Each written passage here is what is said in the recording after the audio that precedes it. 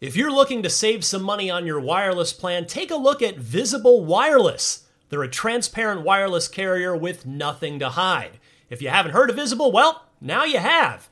They're the wireless carrier that's making wireless visible. It's in the name. Switch to Visible, where you can get a one-line plan with unlimited 5G data powered by Verizon for just $25 a month, taxes and fees included. One-line wireless, just $25 a month with taxes and fees included. That's unlimited 5G data powered by Verizon. Switch now at Visible.com. You shouldn't judge a book by its cover, but you can judge a company by its name, like Visible, the wireless company making wireless visible. Monthly rate on the Visible plan. For data management practices and additional terms, visit Visible.com. Hey there, it's Rachel Ballinger, and I am thrilled to invite you to Rachel Uncensored, my podcast where I get real with my friends and celebrity guests, where we talk about all sorts of topics. From personal stories to hot-button issues, we cover it all. New episodes drop every Wednesday, so make sure you tune in on Apple Podcasts, Spotify, or wherever you listen to podcasts. Trust me, you won't want to miss out on the fun and candid conversations we have here on Rachel Uncensored. This is Steve Downs, the voice of Master Chief, Sierra 117, and you're listening to Podcast Unlocked, the world's #1 Xbox podcast. Now, finish this fight. Master Chief, out. Welcome, friends. It's Podcast Unlocked, episode 491. It is April 20th. Yes, it's 420 day for those of you keeping score. I'm Ryan McCaffrey, joined by, plug your ears, Destin Legary. Bam! Hey, everybody, let's get the show started. It is a good day. I hope Bring that energy to the show. Love it, Destin. Yes, Destin Legary, and our returning friend. We haven't seen him in a little while because he's been busy. He's hosting everything. He's doing 6 million shows, just lighting the world on fire in the very best of ways. Khalif Adams, great to see you, sir. Gents, thank you so much for having me. I'm super excited to be here rocking with you both. It has been a minute, but we have lots of things to talk about. I was sharing that my last time I saw you, my beard wasn't at Wolverine status, but now we're here. Now it's looking good. Go get that fluff factor is high at this point. It is true. Looking good. Well, you're not here for. I mean, you are here for your health, hopefully, but you're a busy guy. You've kindly carved out some time. Because we have something that we both want to promote. We promote each other. I mean, this is how it works. I mean, you've got, of course, Spawn on Me, which we talked a lot about on your first appearance last summer, which is just an extremely important show in the gaming space. It's something I highly recommend everybody watch, whether on YouTube or whatever your favorite podcast service is. Spawn on Me is just fantastic.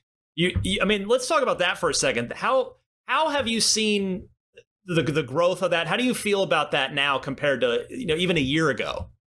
Yeah, it's Spawn on Me is an interesting beast. It's amazing to be able to continue to feel like you're putting out really good work. The conversations are continuing to grow, and I'm getting more visibility in the space throughout the industry and in other circles because of the show and the work that I'm doing. So it's been, of course, getting a chance to rock with you all. That always helps to be able to kind of share out the show in bigger ways. And it's just been amazing. Like, again, we have some of the best folks in our community in the world, and getting a chance to, feel like the information that I get to bring to them every week feels useful. It feels like it's, industry changing in some weeks. And it also feels like, I get to still be my goofy self whenever I get a chance to kind of dig into that side of the fence too. So it's been amazing to be able to continue to do this work and grow the show and build it out. So, that's all thanks to folks like you and folks in the IGN community. So Chicago is growing by leaps and bounds every day, which is dope. Well, speaking of rocking though, which you mentioned there, you are now at this point tweeting with The Rock. You're tweeting with not rocking with, you're rocking with The Rock. I mean, that was my favorite part of that day. When I saw that, I'm like, I see Khalif, and then I see Dwayne Johnson. I'm like, that's all. How cool is that? That must have been fun. The world is wild. Again, it's like, I know a lot of people poo-poo on social media and say, not a thing that you really want to dig into because of all the negative stuff that goes along with it. But then some days you tweet out that you want an energy drink that The Rock has been making, and he's like, I got you. Don't worry about it. I'll send you some. What? What is that about? Like, how does that happen? That's not a thing that's supposed to happen. But, the biggest name on the planet in terms of entertainment gave me a shout. And now I have a rock branded Xbox fridge behind me, which is nuts. So again, chase your dreams, kids. Chase your dreams. Absolutely. I mean, absolutely. That's the thing. It's the old Gretzky thing, right? Like, you're going to miss 100% of the shots you don't take. So you got to get out there. Shoot your shot. Shoot your shot works. You got to do it. All right. And then the other thing that we have a mutual interest in are the DICE Awards. So normally these happen in February, live in Las Vegas at one of the hotels, of course, one of the million hotels on the Strip. Yeah. This year, the time frame's a little different, and it's all still being conducted virtually. You, my friend, are one of the hosts this year. So tell us about the DICE Awards themselves, and I've got the programming info here, so I'll give that in a minute. But what was that experience like for you, and are you looking forward to airing that thing this week? First of all, it's again, it goes back to shooting your shot and the industry being a wild west of people who believe in me to do cool things. It's amazing that I got a chance to, a year ago, go for the first time as a thing that I had said out loud. I was like, it's one of my bucket list items to be able to go to the DICE Awards. I know how prestigious that award show is and what it means to the industry. It is, if you ask most developers which award they would want to get alongside a BAFTA, it's probably a DICE award, right? And being able to, be in the crowd, last year, and then now be able to host this with Jessica Chobot and Greg Miller is just wild. Again, massive love to Academy of Interactive Arts and Sciences for pulling me in for this. It was a really fantastic time to be able to not only, again, rub elbows with folks who I've looked up to for a long period of time in this entertainment space, but again, get a chance to interview, I did 23 panels. Wow. I hosted 23 panels, virtual panels for DICE. Some of them you'll see in their kind of fullest capacity. Some you'll see a little bit of a cut down version of those, but it was a gauntlet, a marathon run of pulling people in for about 12 hours straight for a couple of days and talking to everybody who you would ever think of in the gaming industry. And I got a chance to do that. So I feel very, very lucky, feel very, very blessed. And it's also a really cool thing to say that I did. And I'm excited to potentially do it again next year. It's wild. And the fact that we're going to have this on IGN and share this out across the world is nuts. So 2021 has been good. I'm not gonna lie. It's been an okay year for me and for Spawn and me in that way, for sure. Excellent. Yes, we're looking forward to watching it. So you're gonna want to watch the DICE Awards this year. It's a great show put together. You can watch it on IGN. The 24th annual DICE Awards will take place on April 22nd. So that would be Thursday of this week. The show starts at 10 a.m. Pacific. That's 1 p.m. Eastern time. Tune in to basically any of IGN's channels, whether it's our YouTube, our Twitch, or just the homepage itself. Come hang out, come watch Khalif, along with, Jessica and Greg, I guess, but mostly Khalif. No, we love both of them. So check that out, 10 a.m. Pacific time on the 22nd. All right, let's talk Xbox. There is plenty to get to this week. We have our headlining topic here. I want to talk xCloud, because that is hitting iOS in limited form this week. But actually, I want to start real quick because I know I'm going to forget this. This always happens. I'll get to the end of the show and go, oh, wait, I meant to talk about that thing and forgot. Literally, as we were about to press record on this show, we had this story break on IGN.com. Discord, which we talked about several episodes ago that Microsoft was in talks to acquire, well, that is no longer happening.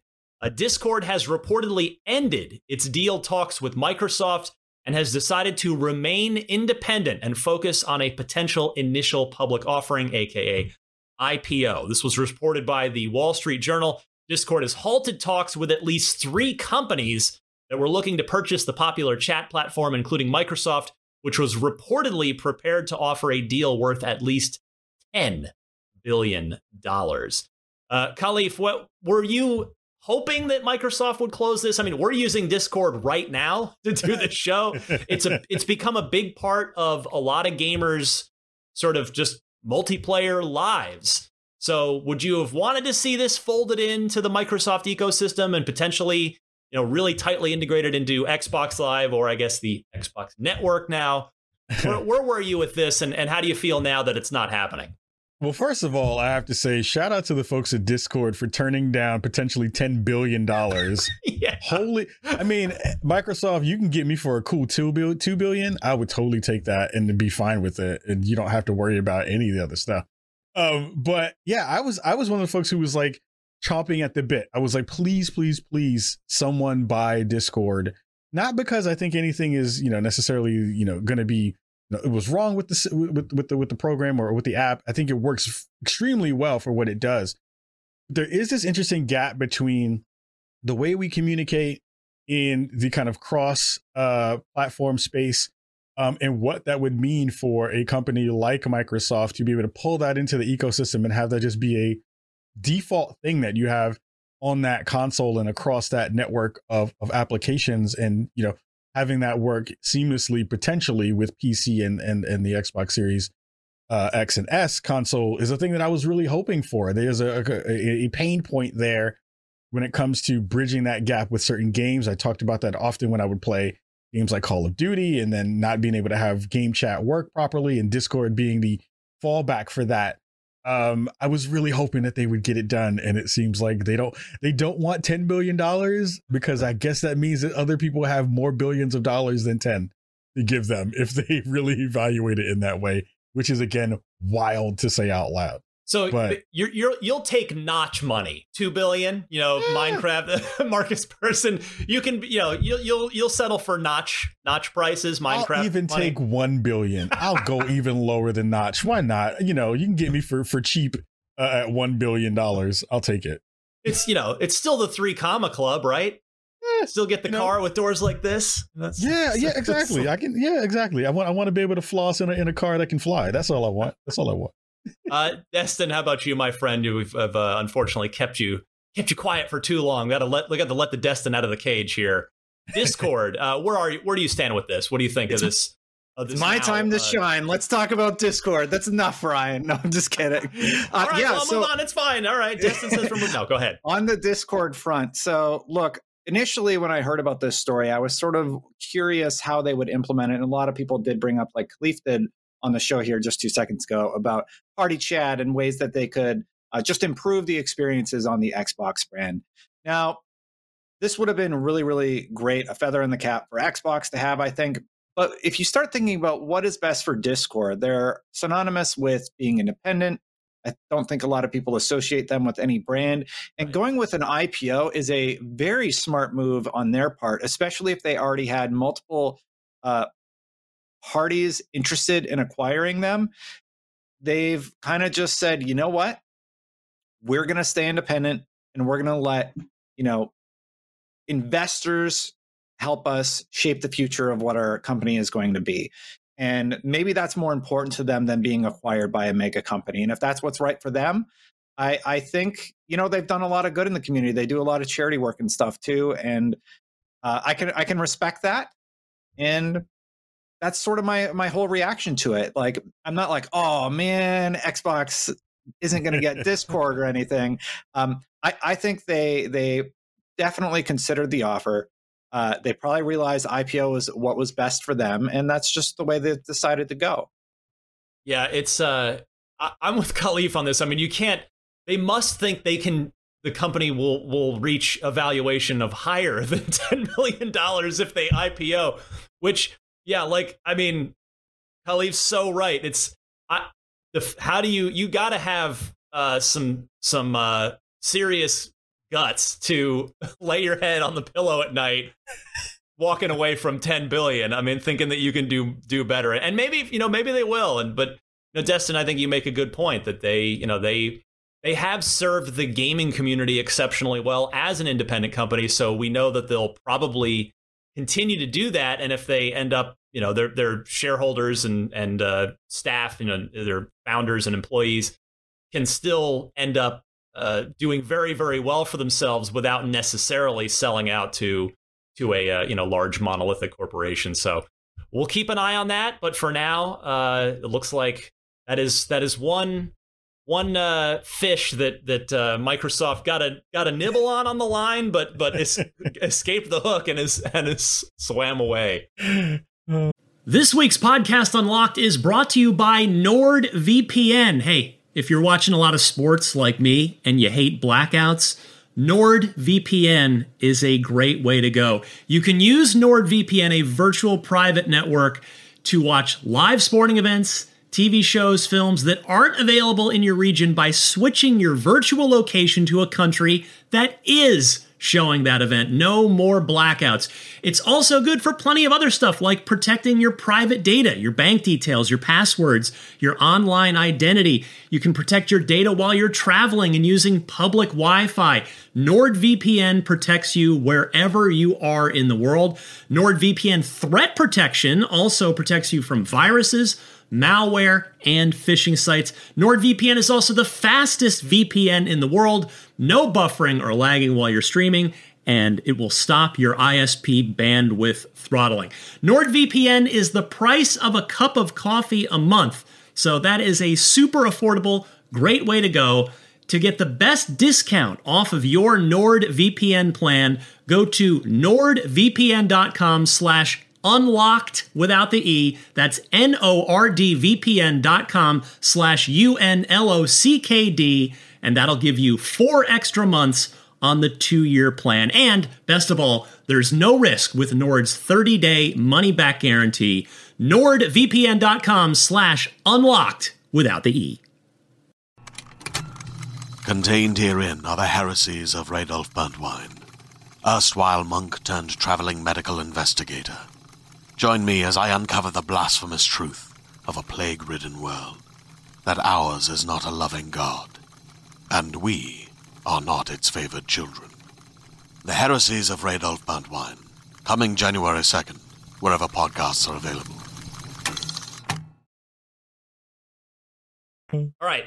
Let's talk xCloud, because this is the day we've been waiting for. Now, granted, not all of us we're not all in yet. In fact, I didn't get an invite. I don't know if either one of you did. Phil, what's up with that? Nothing for Ryan. Nothing for your pal Destin. It's all right. Don't call me up, Khalif. You're not in either. Nope. How limited is this? Who do we got to call at Microsoft? Well, so Aaron, come on, buddy. The point is, for people not on this panel, there is a limited beta for xCloud on iOS, which you'll, of course, remember. The backstory here is just wild, where there was full intention to put xCloud on iOS devices, and Apple stepped in and said, nah, we'd like a slice of that, of every game that's sold through the game store and through the Xbox Microsoft store, I should say. It's one of those stores. Everybody's got a store. But anyway, Apple was not willing to play ball on that, just as they were not willing to play ball with Epic and Fortnite's V-Bucks, and I think that's still in court. But Microsoft just said, fine, screw you guys. We'll just go around this. And they have done that so through the Safari browser. So that's ultimately how this is going to happen through our iOS devices. Because I'm an iPhone user and Destin is too, and it sounds like Khalif is as well. So we're all ready and eager to get this. Android users have had it for some time. So, but this limited beta now, it's invitation only. You can't tweet anyone. You can't fill out a form anywhere. They're just selecting a random sample of users for this. But as Microsoft writes, today we'll begin sending out invites to select Xbox Game Pass Ultimate members to start testing the Xbox Cloud Gaming Limited Beta for Windows 10 PCs and Apple phones and tablets via web browsers. Blah, blah, blah. Offering limited beta is our time to test and learn. We'll send out more invites on a continuous basis to players in all 22 supported countries. evaluate feedback, and continue to improve the experience and add support for more devices. Our plan is to iterate quickly and open up to all Game Pass Ultimate members in the coming months, so more people have the opportunity to play Xbox in all new ways. Those who receive an invite just need a compatible Bluetooth or USB connected controller, or can use custom touch controls for more than 50 games that support those touch controls to start playing and testing. So I think this, I don't just want to talk about... I'm sorry, Ryan, do you mean a controller like this one that has the attachment for an iPhone to go on? You know, yes. sort of like one of these? Yes. Come on, guys. Exactly. Like, I'm ready to go. Ready to go. I am ready to go. Where's the invite? I'm ready. Lee has one too. I love one. both of you guys are set to roll. This is good. I'll just open my Game Pass app while I wait for my invite. Well, you just wait for the download. Just keep refreshing until it happens. Yeah. But yeah, what I want to talk about with this, guys, is not just that, yes, it's coming to iOS, because, you know, iOS is not everything. It's a substantial market share, particularly in the US, but, you know, Android covers a ton of the market as well. That's, you know, so it's already being taken care of. But I think the bigger picture here that I want to go to Kali first to address is, I really think now, as this rolls out to effectively the rest of the smartphone market, it's on Android now, and as it now introduces itself on iOS, I mean, now, Khalif, we can start looking at the bigger picture here of effectively every Xbox user having access to xCloud. How do you think this is going to change? I mean, the entire, I don't want to overstate it necessarily, but could this kind of change how we play for forever now? Because it's no longer will it just be a couch experience. I mean, I think there's a lot of potential here. I mean, the biggest part of all of this, like you shared, is that, yeah, it does. It opens up again. Like, people forget all the time, because we take it for granted, that we have a computer in our pockets at all times. We don't think of, you know, a lot of folks don't think of the mobile space and the mobile gaming space in the same ways that we think of console and PC. But there's, again, a huge market there to kind of bridge those gaps there. But again, it is also now, because of devices that are like the backbone and, you know, smaller Bluetooth devices and for controllers and things like that. You know, my wife is going to be so mad at me now because I now have xCloud potentially in, you know, before I go to sleep. I was playing the show last night in bed, and I was like, I can play this and it feels good, and it doesn't feel foreign to me in a way that, you know, many other kind of cloud-based services do, because it just works. Yeah. That's the thing that is the crux here, is that xCloud just works well. You don't have to think hard about it. You don't have to try to go through a whole bunch of, you know, connected other stores. You're not going through all these other services. It just turns on. You're like, I want to play the thing I want to play, and it starts up and you're playing it. And then now having that again across all of these iOS devices, that's going to just broaden that out into so many different avenues for, you know, peripherals and places and ways that you're going to wind up playing. It's going to be that as seen on TV kind of thing, where everybody's going to have that weird clamp on the back of their bed now, so they can put their iPad in a thing so that they can play their games when they want before they go to sleep. It's going to be that big in terms of when it rolls out to everybody and everybody has a chance to kind of dig into it. It's going to be huge. Destin, I mean, I don't want to make this a fanboy war thing specifically, but I mean, if you do look at, we have a new generation. Microsoft's trying to gain market share on Sony. I mean, this does offer this is a competitive advantage over Sony, is it not? Well, PlayStation now does allow you to stream to like a desktop browser or a laptop. Yeah. But mobile specifically, I don't believe they've entered that space yet. There are rumors going around that they will, but rumors are rumors, right? Until we see some concrete facts, like we can't assume that's going to happen. I do think that this will change gaming in the future. I still think there's a latency thing to be considered on mobile devices and such. So it does limit the types of games you can play. I don't think you're going to be playing, say, first-person shooters, which require quick response time. But I think a game like Octopath Traveler is one I use as an example a lot. It is perfect for this because you don't have to worry too much about input latency. You can still experience a great story. And it's really nice to just be able to pick up and go. Now, me personally, one of the things I've been silently hoping that we would be sent are those controllers that like attach to the side. Backbone? What are they called? Yeah, well, there's Backbone and there's the one from Razer. Well, there are several. Yeah, Kishi. Microsoft unveiled Kishi. several. Yeah. So there's the Kishi controller, and I asked a friend of the show, Paris, about how he likes that particular device, and he says it's great. And a lot of other people reached out to me just saying that those side controllers are awesome. But yeah, I really want to see how well it works on iPhone. I'm actually charging this like dummy Android phone I have that I use to do it. Yeah. But it is awesome. Like if you're doing your Microsoft reward quest for the day or whatever, you just pop on your cloud-based thing. You go into whatever you want and you're done with it, right? You don't have to download any games. You don't have to mess around with anything. And like there is some timing with the baseball, the MLB, the show. So I don't know how well that would work, but I think we're going to get there. And seeing a company like Google get into this, Microsoft is committed to developing this further. We know, I'm sure PlayStation's working on something, but I do see this as being a direction that we go in the future and a service offering for gamers everywhere. Yeah, I just I'm so eager to try this because I've got iOS devices. I don't have any Android stuff, and I mean I tried it. Destin, I don't know if you remember. Maybe Khalif, you might have seen this too. It was, I guess it would have been E3 2019, the last in-person E3, where Microsoft at the theater, the Microsoft Theater, when you could go play all the games after the conference, they had a little sort of stand where they had some mobile devices hooked up, and you could. Using, I don't know if it was off of I think it was at that point off of their Wi-Fi rather than off of LTE because it was so, that was 2 years ago already. It was still very early, but, they had Halo 5 and I picked up Halo 5 and it worked pretty well. Even off of what must have been, I would assume, a pretty strained Wi-Fi network in that building.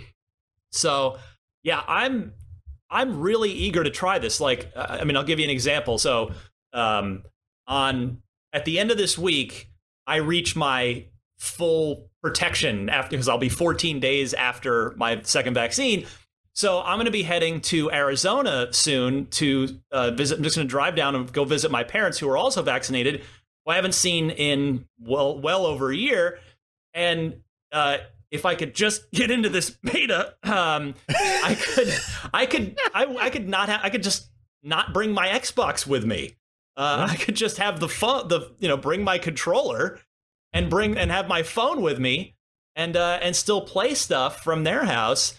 So the idea, or you could, that would work great with vacations as well. Cause you're probably not packing your console on a getaway vacation, right? Like if you're going to a beach somewhere. Well, unless you're a big nerd like I am, Ryan, like we've done Gamescom and like I would bring my PS4 there because it was the smallest console at the time to make sure like I didn't miss the Destiny thing that week, like Zur or whatever. Yeah, yeah.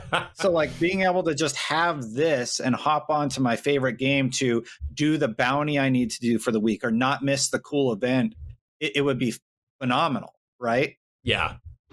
Yeah, that's you're definitely I'm the target audience.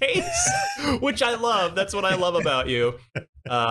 But yeah, MLB The Show which is running behind me. It is playable from the cloud, so it fits.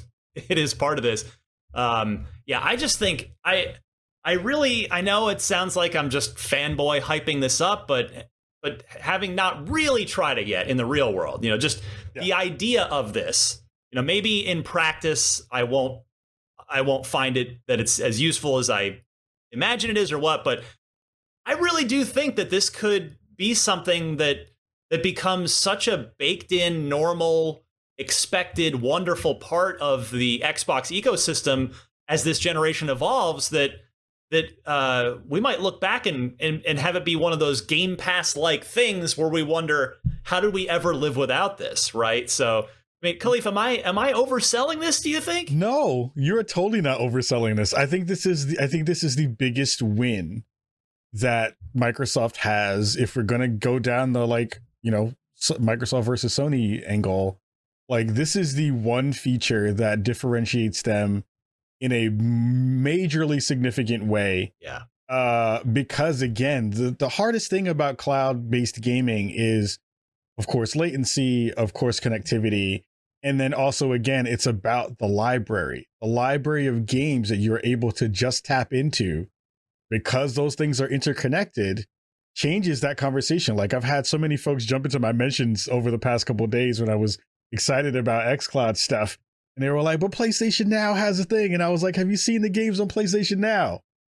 And then it gets real quiet. And I'm like, I understand it. And I understand that it's a service and it works. But again, you're going there to play stuff that you have either left on the table, you've finished on, for the night, you want to get your fix in. Like those are the things. And especially, it's kind of ironic also that this is now coming out during the kind of revamp of, or not revamp, but like everyone kind of getting back into the world via being vaccinated, right? It is that conversation, Ryan, about, we're potentially going to be going back to conferences, soon at some point. We're going to be doing some of that stuff. And that was where I did a lot of my, away from home gaming was, on a road trip to a show or something like that. So I am very, very excited for this. I think this is going to be that thing that, like you said, a couple of years from now, once infrastructure hopefully gets in line too, this will just be a thing that, Microsoft was future facing. And I remember that GDC, maybe what was it, 5-6 years ago, hearing the conversations around like, oh, we're going to mess around with Azure and do some gaming stuff in the cloud. And Spencer had that little wink in his eye of like, I got some stuff coming. Don't worry about it. It's coming. I don't know. I'm not going to say yet, but it's coming. And this is what it was. And it feels like they're leaning into it in a great way. And that's destined to the point about, the xCloud versus PlayStation Now. I mean, Microsoft has the advantage here of being a tech company, whereas Sony's a wonderful consumer electronics company, where Microsoft has the Azure service in their back pocket to really power this thing and make sure it sings. Yeah, so it's sort of ironic that you bring this up right now because GameStack Live is happening right now, and these are the sort of topics that they're definitely discussing. Some of the stuff on their agenda include accessibility and inclusion, production and publishing, and systems and tools. So I believe the Azure thing that you're discussing is on the docket to be discussed over the next few days during that particular conference. I think this is the future, and I don't think it's hyperbolic to say that. I think currently we're in a bit of a arms race between NVIDIA, Microsoft, and Sony. And I would have said Google, but it seems like Google is pulling back on the Stadia initiative. That's still there, reason. But yeah. No, yeah. But Shield has proven itself to be a potential candidate in this race to who figures out online first and best, right? And I think the one that's neck and neck with them is Microsoft currently. Sony just released a new line of Xperia phones, or Xperia phones, whatever the brand is, that are designed for gaming specifically. They have some impressive stats, like they can do 120 FPS, they can run in 4K. So it's not foolish to say that companies are looking at this quite seriously, and they're trying to figure out, how do we do it? How do we get around like the Apple situation with monetization? And how do we do it better than the competition, right? So like I said, I don't think we're there today, but I think in 5 years, this is going to be a whole other conversation. Yeah, and you hit on something. You brought up Stadia, which is totally fair because that's Google made a huge play in this space, and I think where Microsoft has, I've said this before on the podcast, but Khalif, I'll be curious if you agree here. I think where Microsoft has definitely done a better job than Google has, and it's kind of not really Google's fault because they don't have a home console, but I think xCloud has just gone over so much better for gamers because Microsoft has been billing it as a complementary experience rather than like a dedicated, nope, you're just going to sign up for this thing and pay for this thing. It's, no, you've got your console at home, but now if you got a Game Pass Ultimate subscription, that's where we're going to get, we're going to get a few bucks from you every month. But guess what?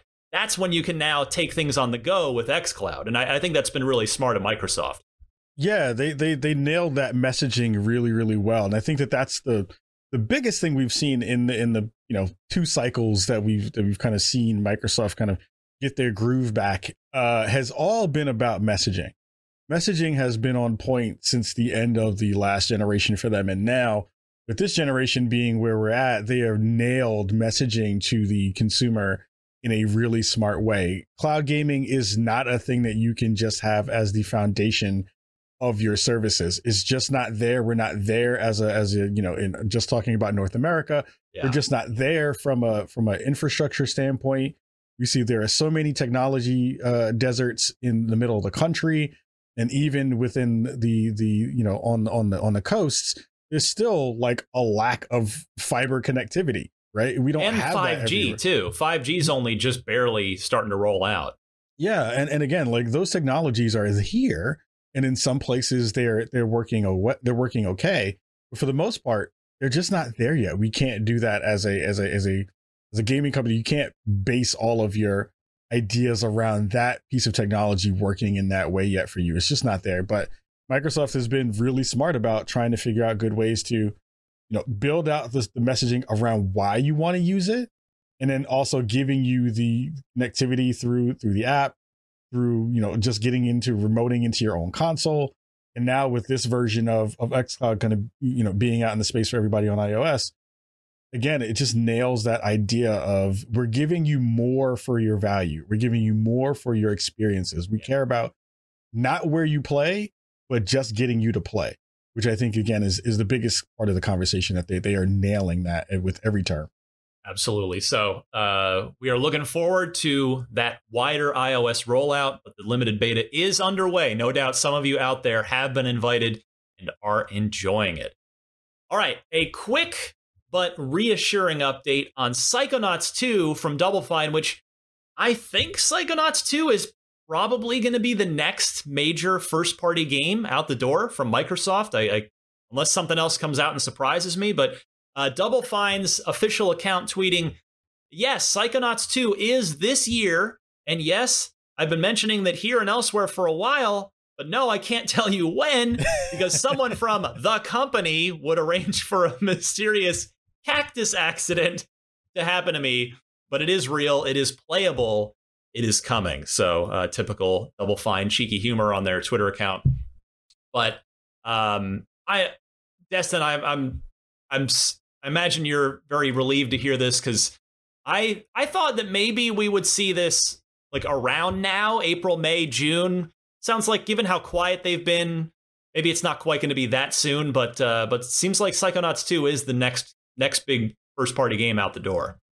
Yeah, and like Psychonauts 2, it's going to definitely have a lot of fans that are really, really hyped for this. But there's this odd narrative about Xbox that like there's nothing coming in 2021. And maybe it's because a lot of the stuff coming in 2021 from Xbox are like Halo Infinite. I don't think people should count out Halo Infinite. Bright Memory, whatever that's going to be, is still slated for this year. Infinite. Crossfire X, Scorn, The Ascent, Warhammer 40K Darktide, Tunic, 12 Minutes, Chorus. Like, look, those are new for console. Big, that'll be big too. Yeah, and those are all like newer games, or no, they're new games. Like Crossfire X, I realize had an old game that's now new, but right. The fact that Xbox has this slate of new stuff, and gamers are constantly calling for new ideas, but Xbox doesn't get that recognition for bringing the heat when it comes to new ideas. It's just really odd to me, right?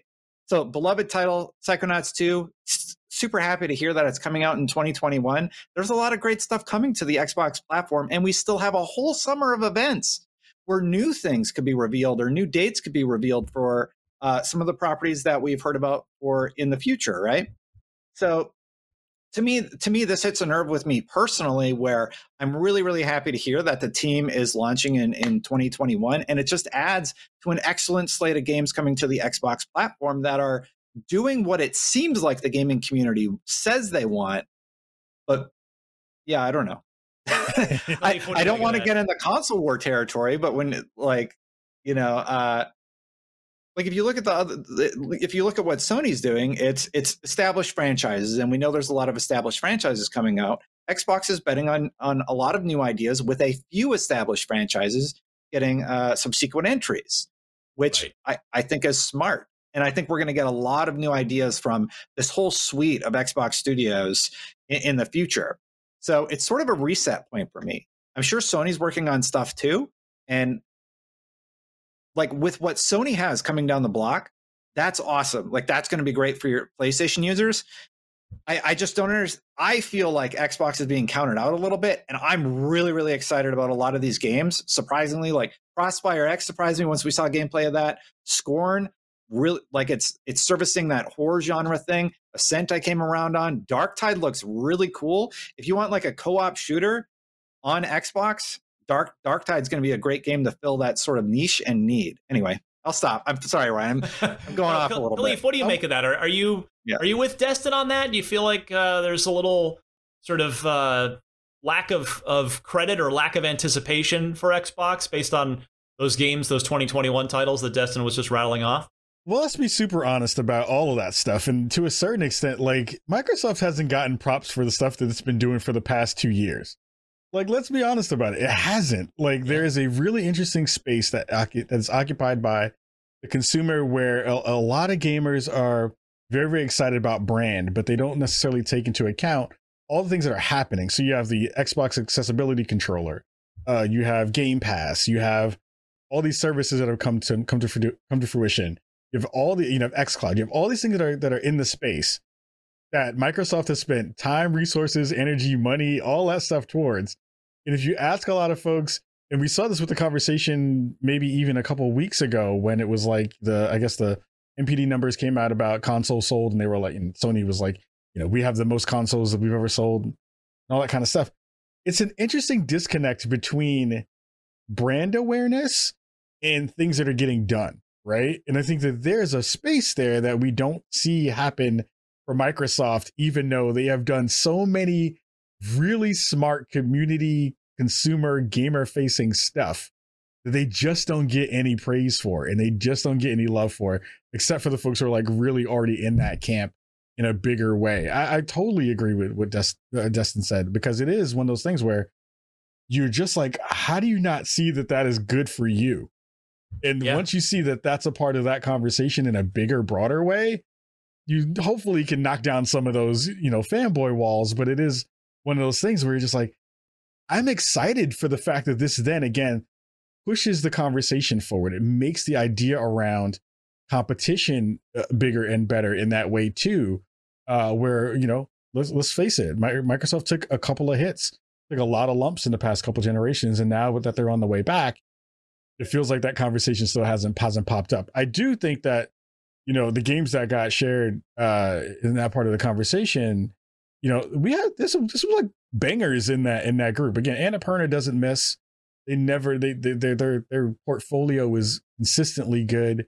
So I'm really excited for 12 Minutes. Psychonauts is going to be amazing. I know Schaefer had his hands in so many different pots trying to make that thing bigger and better and going to be fantastic. So I'm excited for what's happening. I think that the conversations, especially around this part of the year where it's a little bit slow, are going to be interesting to see towards the kind of, next 3 months where we start to see things kind of start to dribble out and see where conversations are going to move from there.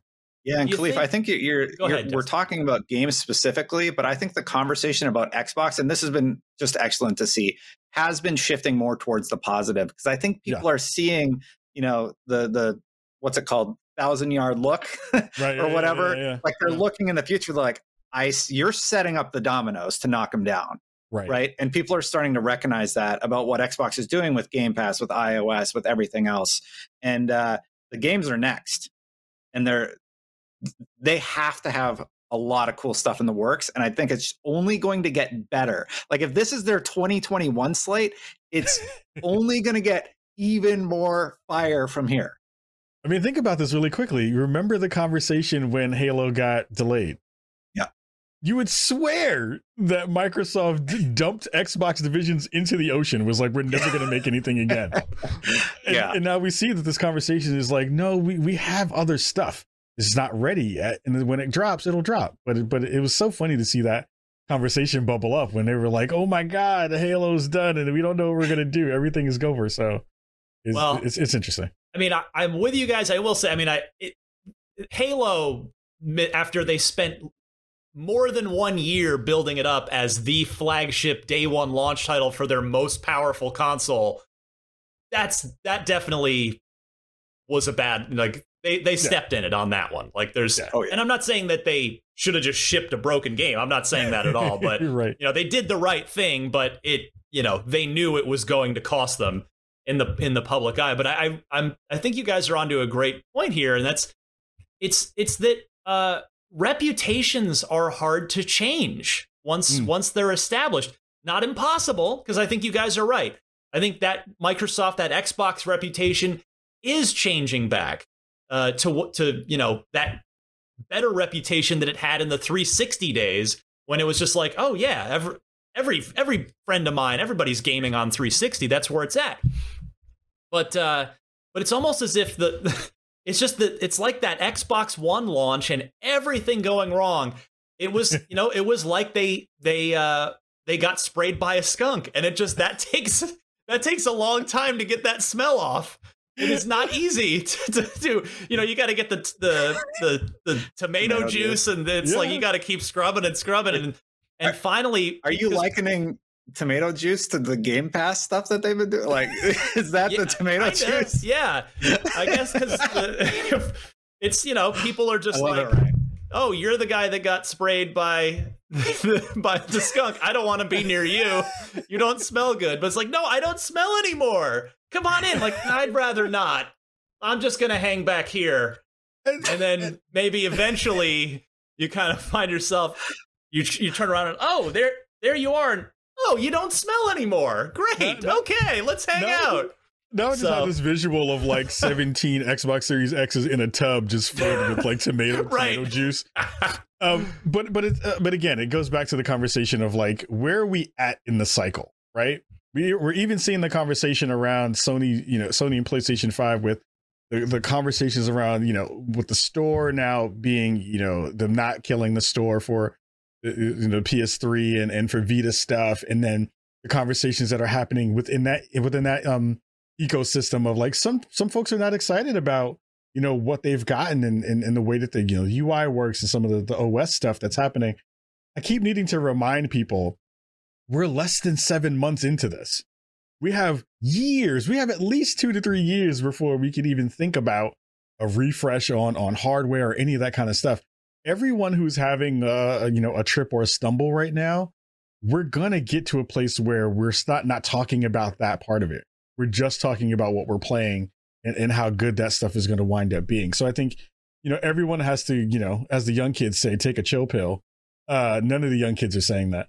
But it is one of those things where everybody has to like calm down for a little bit, wait and see where things are going to lay. And then we'll reconvene on those parts of the conversation when they wind up coming back. So it'll be fine. Not only that, you make to add to your point, if in the grand scheme, no one can even get these consoles yet anyway. So anything that's going wrong, like, it's just, we're still, this holiday might kind of be the unofficial launch of both of these consoles, but in terms of hardware availability and even in terms of the software lineup too. And so it'll be interesting to measure where these guys, because PS5, you had Spider-Man there on day one, which was available on PS4 as well, but it was awesome on PS5. You had the Demon's Souls remake. You had Astrobot, but and then on the Xbox side, there was kind of nothing, just some third-party stuff.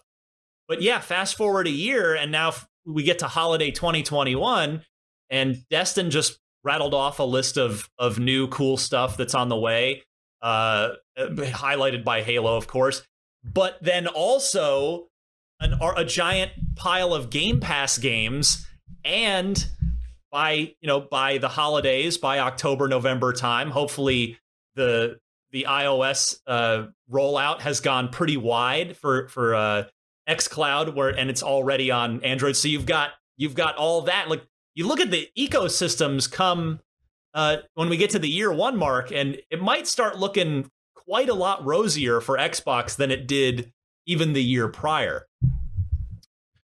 All right, guys, let's keep it rolling here. E3 is coming up in virtual form this year, and the first E3 domino has fallen. E3 itself will be streamed in various forms from June 12th to June 15th, and Ubisoft has planted their flag in the ground and said, we will be holding our press conference, which they are once again calling Ubi Forward, on that first day, Saturday, June 12th. They're going to do it at noon Pacific time. So that inevitably leads us now to say, Destin, what do you hope to see from Ubisoft? And they're going to be one of, if not the first big publisher to start, to kick off things with some announcements. Yeah, I don't know. Splinter Cell. Every year. Next question, Ryan. Every year. That's right. That's the correct answer. You get to stay on the show. Congratulations. Where's Splinter Cell? Everybody wants a new Splinter Cell. Come on, Ubi. All right, I'm done. Do.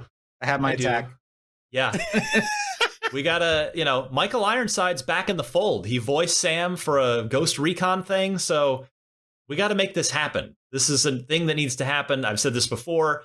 Clint Hocking works at Ubisoft again. He was the lead, the project lead on Chaos Theory, which is the greatest of all the Splinter Cells. He needs to, and he was on Watch Dogs Legion, which shipped a year ago.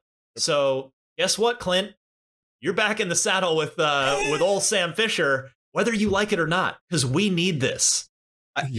This is not a choice for you. I swear, Ryan, if it's a Ghost Recon expansion with Sam Fisher and a Far Cry expansion with Sam Fisher and a Rage 2 expansion with Sam Fisher, but not Splinter Cell, I'm writing an angry letter.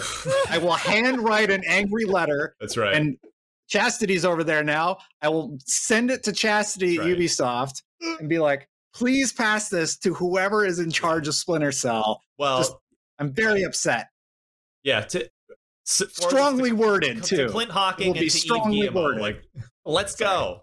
What is going on? Khalif, are you a Splinter Cell guy, or are you just laughing at the two of us right now? I will. If Splinter Cell gets announced at this E3 conference, I will run out into the street.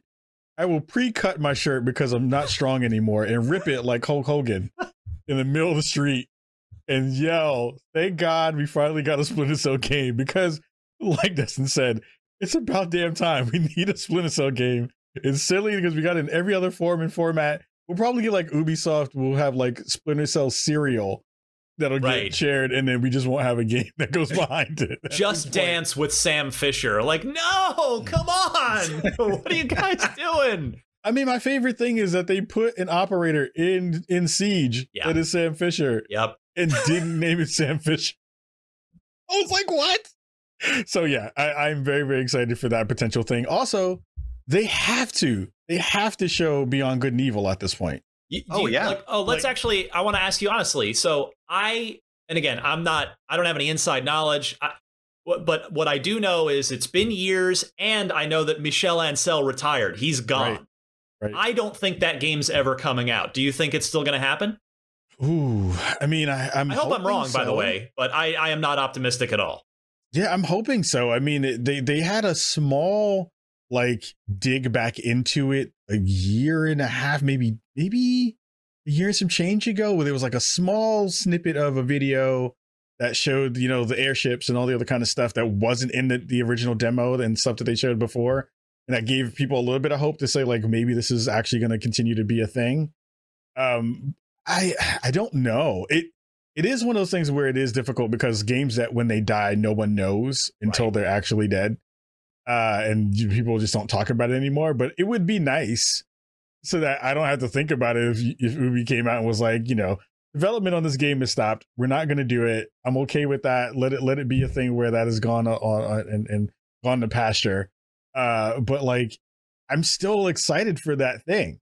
Technology has grown even in the small amount of time from the time that demo was shown till now. We now have systems that will potentially be able to run it real pretty and all that kind of stuff. So I'm like, please, let us know if that's going to be a thing, so we can all, check it off the box and say either yay or nay, or if it's dead or not. I would love to know. It would be good. Just to, while we're on the Splinter Cell watch, we are coming up on 8 years since the last Splinter Cell release. Splinter Cell Blacklist, August 2013. I reviewed it for IGN. I had only worked at IGN for a year and change. That's how long ago the last Splinter Cell game was. So wow, let's go Ubisoft. Let's go Clint Hawking. You got to do this one. It's like Khalif, how you hear actors talk about how they'll do like 2 movies for us and then 1 movie for themselves. Like the indie cool like drama and then versus the big blockbuster. Well, Clint Hawking needs to do this one for us. Whatever, everything he's been doing has been for him, and that's great, and that's it. It's come on, it's time. It's time. Let's do this. We need a next gen showcase. This is going to be the Clint Hawking Spike Lee joint. That's right. I'm calling him out specifically. I know it's like somebody's got to greenlight it. He can't greenlight it, but I need him to design this game. Like it is within his power to make it happen. And Watch Dogs Legion is done. So come on.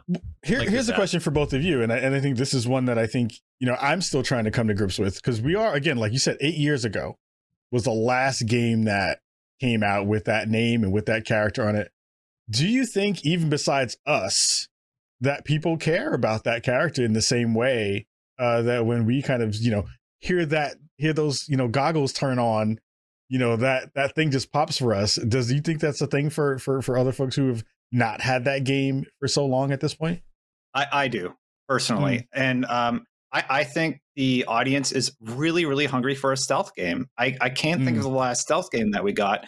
And I feel like Ubisoft is going to greenlight Red Steel 3 and a new Driver game before we get it at this point.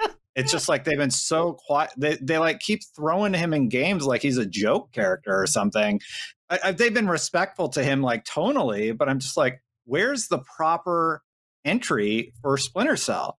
Like clearly they feel he's valuable enough to put him in Rayman Raving Rabbids and Ghost Recon, but not popular enough to give his own game. It's really strange to me. And I do think there's a big market for the stealth genre right now. Destin, I do think you make a great point in there amidst the Rabbids jokes that you're right, though, that they do care enough about that character to keep him alive, basically. Because if they really didn't want to make a Splinter Cell game and they were like, these didn't sell, forget it, we're done with this. They were great, critical acclaim, but no commercial success. We would never see Sam Fisher again. But you're right. He has been in Ghost Recon. He has been in Rainbow Six Siege. We have seen him pop up recently. Not even 5 years ago, but like, 1 year ago? Less? Yeah. I think the Ghost Recon thing might have been maybe 2 years ago. So that's basically, for me, it's the only optimism I'm still holding on to because it has been so long. Now, I believe, correct me if I'm wrong, guys, I believe that they did like soft announce a Splinter Cell VR project with Oculus like a couple years ago. I'm remembering that correctly, right? I mean, the last thing I remember was the mobile game, but I don't remember anything on the VR side. Let's see here. Yeah. September. Actually, this wasn't that long ago. September 16th, 2020. Assassin's Creed and Splinter Cell coming to Oculus. Let's see. Ubisoft is bringing 2 of their biggest. This is from Ubisoft's own press release, actually. There's an Oculus conference announced that the Oculus Connect virtual event, the 2 games will be launching exclusively on Oculus VR. So that doesn't. I will happily play that. I've got a VR headset sitting right behind the camera, right under the camera. But unless it's like Half-Life Alyx caliber, which is pretty unlikely because not a lot of AAA teams are going to spend 4 years and like $80 million to do a VR game. But I hope the VR thing's cool. But yeah, we still need a full and proper new Splinter Cell game. So you're on South Park Ubisoft. 3. South Park 3 is the only one that I'd be like, all right, I'll give you that one. I mean, those smell-o-vision chairs were fantastic at the last thing that I went to. All right, real quick, Destin, this one's for you because you are our sort of resident technical guru. You love digging into the tech side of games. Resident Evil Village, arguably the biggest game of 2021 so far, at least as far as, we had Hitman, which was 3, which was fantastic. But as far as hype, anticipation, we've had 2 Resident Evil showcases. We've been seeing some huge numbers on the IGN First exclusive coverage this month that we've been doing on Village. There is some serious audience interest out there for Village. Well, Capcom published their sort of tech expectations, if you will, for what you're going to get depending on which platform you play Resident Evil Village on. So, the Xbox Series X, if you play it with ray tracing on, meaning you're going to get all the full bells and whistles, all the technical effects that they've got, you can play it in 4K with HDR at 45 frames per second. If you play on Series X and turn the ray tracing off, that will boost you to 60 frames per second on that same 4K HDR. If you happen to be on a Series S, you can turn on ray tracing on the Series S. It's going to run at 1440 with HDR at 30 frames per second. So, for a $300 console, you're still going to be getting a pretty nice look there. If you turn ray tracing off on the Series S, still 1440p, of course, because it's not a 4K machine, at 45 frames per second. Meanwhile, if you're on an Xbox One X, 1080-60, no, obviously there is no ray tracing on the last gen console. Or you can step it up and go 4K, and it'll drop you to 30 frames per second. If you're on a bone stock original Xbox One, it's going to be 900p at 30 frames. And if you're curious, these specs are mirrored on the PlayStation. There's no advantage on either platform, PS5 versus Series X or PS4 versus the Xbox One. So, Destin, how do you feel about that? Which mode do you think you'll go for? Are you going to take the ray tracing or the frame rate on your Series X? Yeah, Ryan, it's a really, really tough call. But just looking at these specs here, the answer is like really, really clear when you look at all the specs that you listed. It's my 3090 with an AMD 5950X CPU, all the RAM I can handle. I want it all, baby. I want 4K 60. I want HDR with ray tracing. Everything I can squeeze out of Resident Evil Village. I'm playing on PC. Are you really? You are going to play it on PC? No, I'll probably play it on Series X. You're allowed to play it on PC, but I had to go for the joke. It's okay. You can play it on PC. No, I'll play on Series X. I want to play on my couch because, honestly, if you start talking about atmosphere and everything like that, I just played through Hellblade 2 times actually because I wanted to get 1,000 gamer score on it. Yeah. on my Series X, and it was just awesome sitting on the couch playing a game like that, and really just I feel a better connection with scary games when you're able to immerse yourself in an. To me, it's more immersive if you're holding a controller, you're in a dark room, and you're playing a scary game. Right. Yeah. So for me, I'll probably play on my Series X, and it looks like everything's at parity. So yeah, I'll probably do Series X with ray tracing at 45 and 4K with HDR. I'm going to go the same. Yeah. I'm not too concerned about 60 for that game. Yeah. 45 is, hopefully it's fairly consistent. We don't actually know until we get in there and play the game and Destin and his team do their performance review piece that they'll inevitably do. But Ryan, I'm happy to talk about that really quick. Go ahead. We are doing a preview piece. Our freelancer Michael is a huge Resident Evil fan, so he's going to be really, really diving into it. That should be coming out shortly around the time this publishes, if not like the next day. So be sure to keep an eye on youtube.com/IGN Games. I'm really excited about this one. He just did a fantastic look at the last Diablo game. And I think this is going to be a really, really good one talking about the Resident Evil franchise. Sorry to interrupt your thought. No worries. I was just agreeing. I'm with you. I want that ray tracing. It looked gorgeous on. I took 4K 30 and ray tracing on Spider-Man Miles Morales at launch for PS5. No regrets there, and it looked fantastic. I want the visual quality for me out of I'm on the new console. Give me the best looking game that you can possibly give me. But I know there are other people out there that would prefer the frame rate, so it's nice that they offer the option. Khalif, where are you going to go with Village? Yeah, I was actually in Destin's camp for a minute. I was like 3,900, baby. Let's go PC. Oh, it'll be interesting because I'm probably going to play on console at the ray tracing, 45 frames per second. The interesting part about this, because I'm a huge Resident Evil fan, I love that franchise to death, literally. Not literally, don't die, no. Well, I mean, everybody else around me is dying. Now I'm the one that's okay. But the interesting thing about all of this is two things that I think about when it comes to ray tracing and this particular game is this game, at least from what I've seen so far, is going to be very, very dark.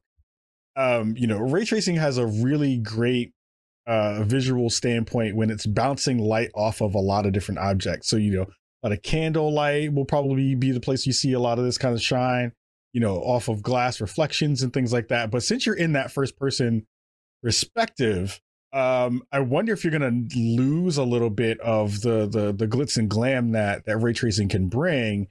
I'm sure you'll see it in blood splatters. I'm sure you'll see it in some other stuff. But I wonder for a game like this, as opposed to something like Spider-Man, where you're visually running past stuff where you're going to see that happen a lot, if that's going to be a thing that I actually care about in a more profound way. The other part of this that I think is really interesting is that one of the conversations we saw happen often around ray tracing this generation of games and where we're hoping to get is that everyone is trying to get to 4K 60.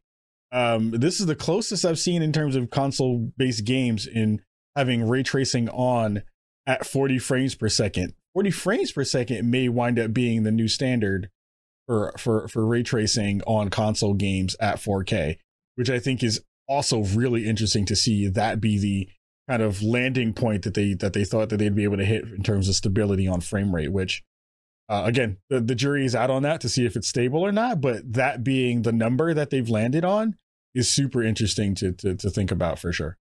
Yeah, well, just a note, like I think you're talking about ray trace reflections, right? Yes. Don't forget about ray trace shadows, because those definitely add an element of like immersion, and especially in a horror game where the shadows could be cast on the wall in real time, right? Like as I move my hand over my face, like that would be considered a ray trace shadow because it's actually reflecting light off of my hand onto my face. And I think in a game like this, really good point. Yeah, something like that could do a lot to change your experience. Yeah, you'll see the enemies coming around corners, things like that. Really good point. Thank you for clarifying on that. That might have changed my answer. Yeah, it might ray tracing on if that's the case, because that will be something for a game like this for sure. Well, and optimistically to build on what you said there, Khalif, we had Thomas Puha from Remedy Games on our Next Gen Console Watch show about a month or so ago. And this actually came up where he basically, the short version, I'm paraphrasing him greatly here, but he suggested that the software development tools for both next gen consoles are there's still a lot of overhead for them left to, or a lot of room left for them to grow. Where I am optimistic that 4K 45 frames with ray tracing is not the ceiling. I think we'll get there. I think you're gonna see. I mean, you always see games look better and run better as the console generation goes on and developers get more of a handle on things. And I think I think in a few years we'll definitely see 4K 60 with ray tracing be the norm. I'm confident in that based on what a professional developer told me. All right, guys. Reasonable. Let's move on here. We've got the loot box segment. That's our tradition here, where an audience member, a listener, a viewer sends in a discussion topic as it relates to the world of Xbox for us to talk about real quick. We've got a few minutes left here. I do want to make sure we get to the trivia question as well. So, Mike, take it away. Hey, Unlock crew, Mike from Michigan here. I'm going to keep this one short and sweet. With the success of online games like GTA Online, Elder Scrolls Online, and Fallout 76, do you think single-player games are a dying breed? Thanks. Hey, Unlock crew, Mike gets bonus points for having his dog on camera the whole time. Thank you, Mike. Khalif, real quick, what do you make of that? Or, in this world of persistent service games and long tail, and is the sort of core single player RPG on its way out, you think? No, I think we're going to see even more of it. You know, I'm excited for what I think Avowed is going to wind up being in that space. I'm excited for a bunch of different things. I mean, I've been playing mostly Outriders, you know, on my own. I still consider that to be in that genre a little bit, you know, in the shooter looter space. Yeah, I think that those games are going to be here for a long time because I just think that there are spaces where they belong and people are still having fun with them. So I don't think they're going away anytime soon. Destin? Yeah, I would disagree with the narrative that they're going away. We just saw Final Fantasy VII Remake hit on PlayStation in 2020. That was a huge success. Cyberpunk, for all the controversy surrounded that's considered an RPG. Neo, Wasteland, Yakuza, Like a Dragon. Genshin's more of an MMO, but Assassin's Creed Valhalla is listed as an RPG. And then like we have the Mass Effect remaster right around the corner, and we have Dragon Age Inquisition. So I think there's still a healthy dose of single player RPGs.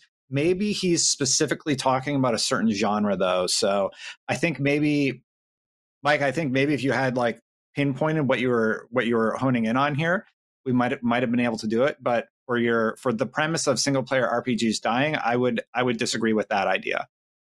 Yeah, I mean, I do think there's merit to Mike's point about that things are just becoming more, you know, servicey and less sort of single player narrative in a lot of ways. But I think there'll be a balance there. I mean, there are going to be publishers that just chase that service money, and that's what they're going to do. But I mean, to use, you know, Destin, I think brought up Microsoft and what they're up to, and that's, you know, they've got. That was Khalif mentioned Avowed. And then also within the same Xbox first party family, inXile, who we know has two new role playing games in development, and the inXile is not a studio that's traditionally built, you know, service money grab kind of thing. So and then if I really hope Fable does not fall into that bucket of you know, service kind of thing, and it could. It could. I hope it doesn't.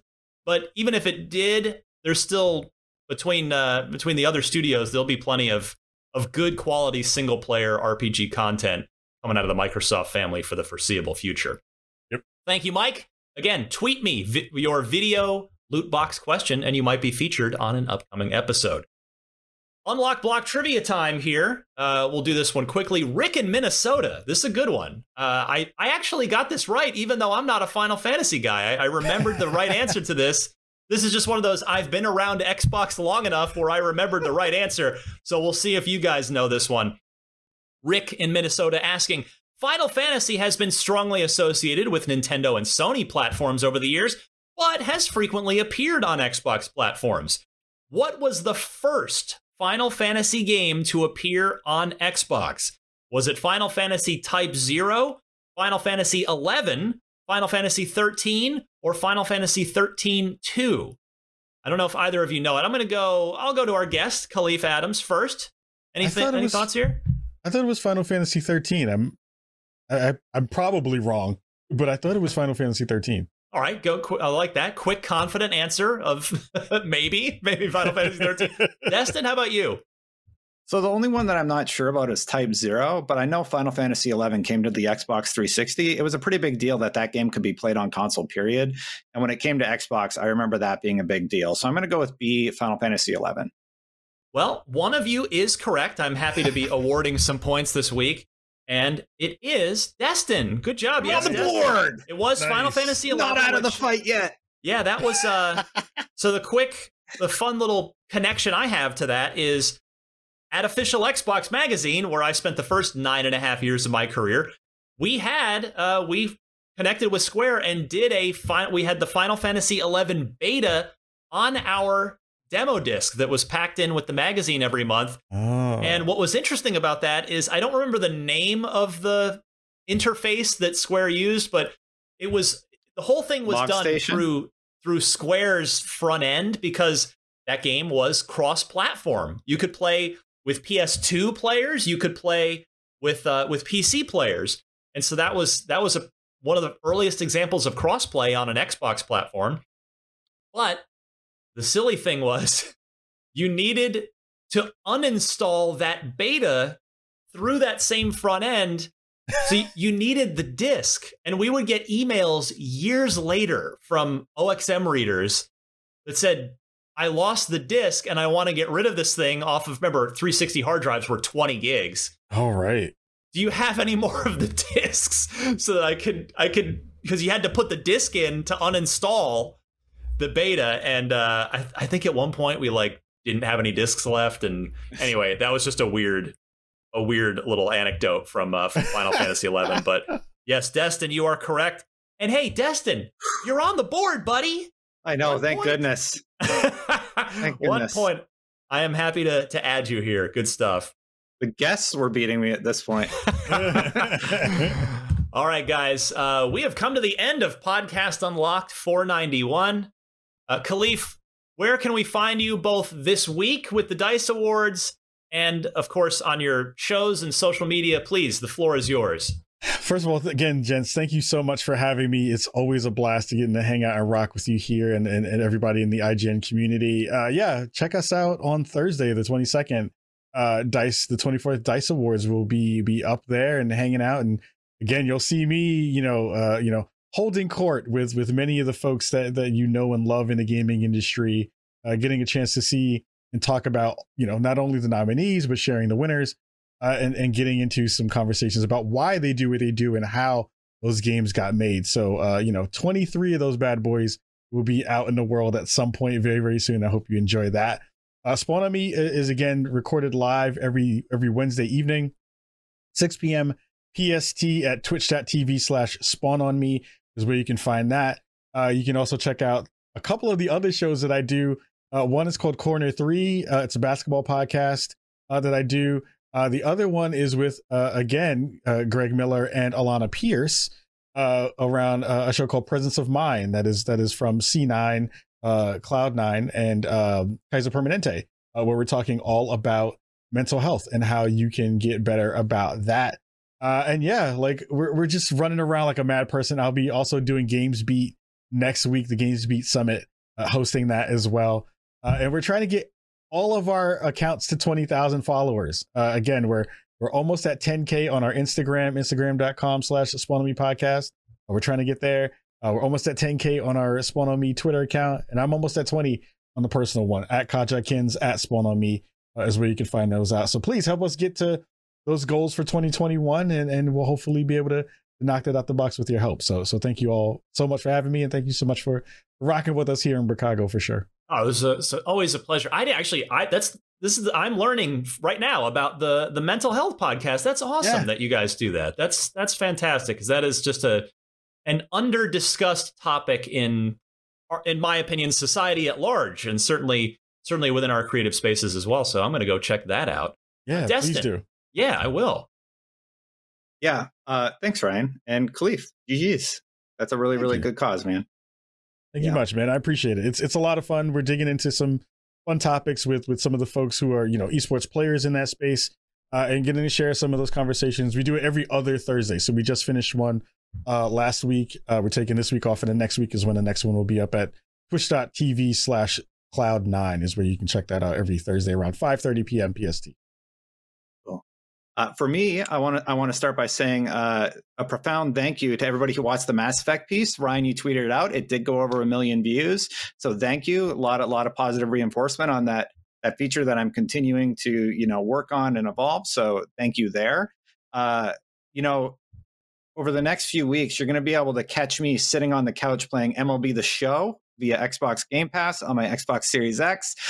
Just kidding. You're not going to be able to catch me doing that because I'm just going to be playing a lot of baseball. I actually started it, Ryan, and I'm digging it. I haven't played a baseball game in so long. That's good. See, we're making a new baseball fan out of you just by virtue of finally having the best baseball game in the world on Xbox. Yeah, so you might have not known this, but I was a huge Tiger Woods fan for many, many years, and I probably played that game 1,000 hours. But well, it was called Tiger Woods back in the day. Yeah, but back when that was like the main game, I played that a lot. So yeah, I'll be playing MLB. And then if you want to check out my personal stuff late at night, I just do direct to cam conversations over on my YouTube, youtube.com/the Destin channel. And people have been really responding well to those. So just thank you for all the kind words there. Destin After Dark. So good. Basically. You can have that one for free. As for me, I want to remind everybody, please subscribe to this podcast on our new YouTube home, youtube.com/IGN Games. The old Unlocked channel is no more. youtube.com/IGN Games there. And as for me, you can find me on Twitter at DMC_Ryan. And I don't know what I have going on. I am previewing I don't know, whatever. I'm previewing The Last Stop, which has been on it was on one of the Xbox streams. It's from Annapurna and the developers of Virginia. So check that out later this week on IGN. And I think that'll about do it. So for Khalif Adams, Destin Legary, I'm Ryan McCaffrey. This was Podcast Unlocked. Oh, and of course, super producer Red Rigos. This was Unlocked 491, and we'll see you back here next week. Play Hellblade.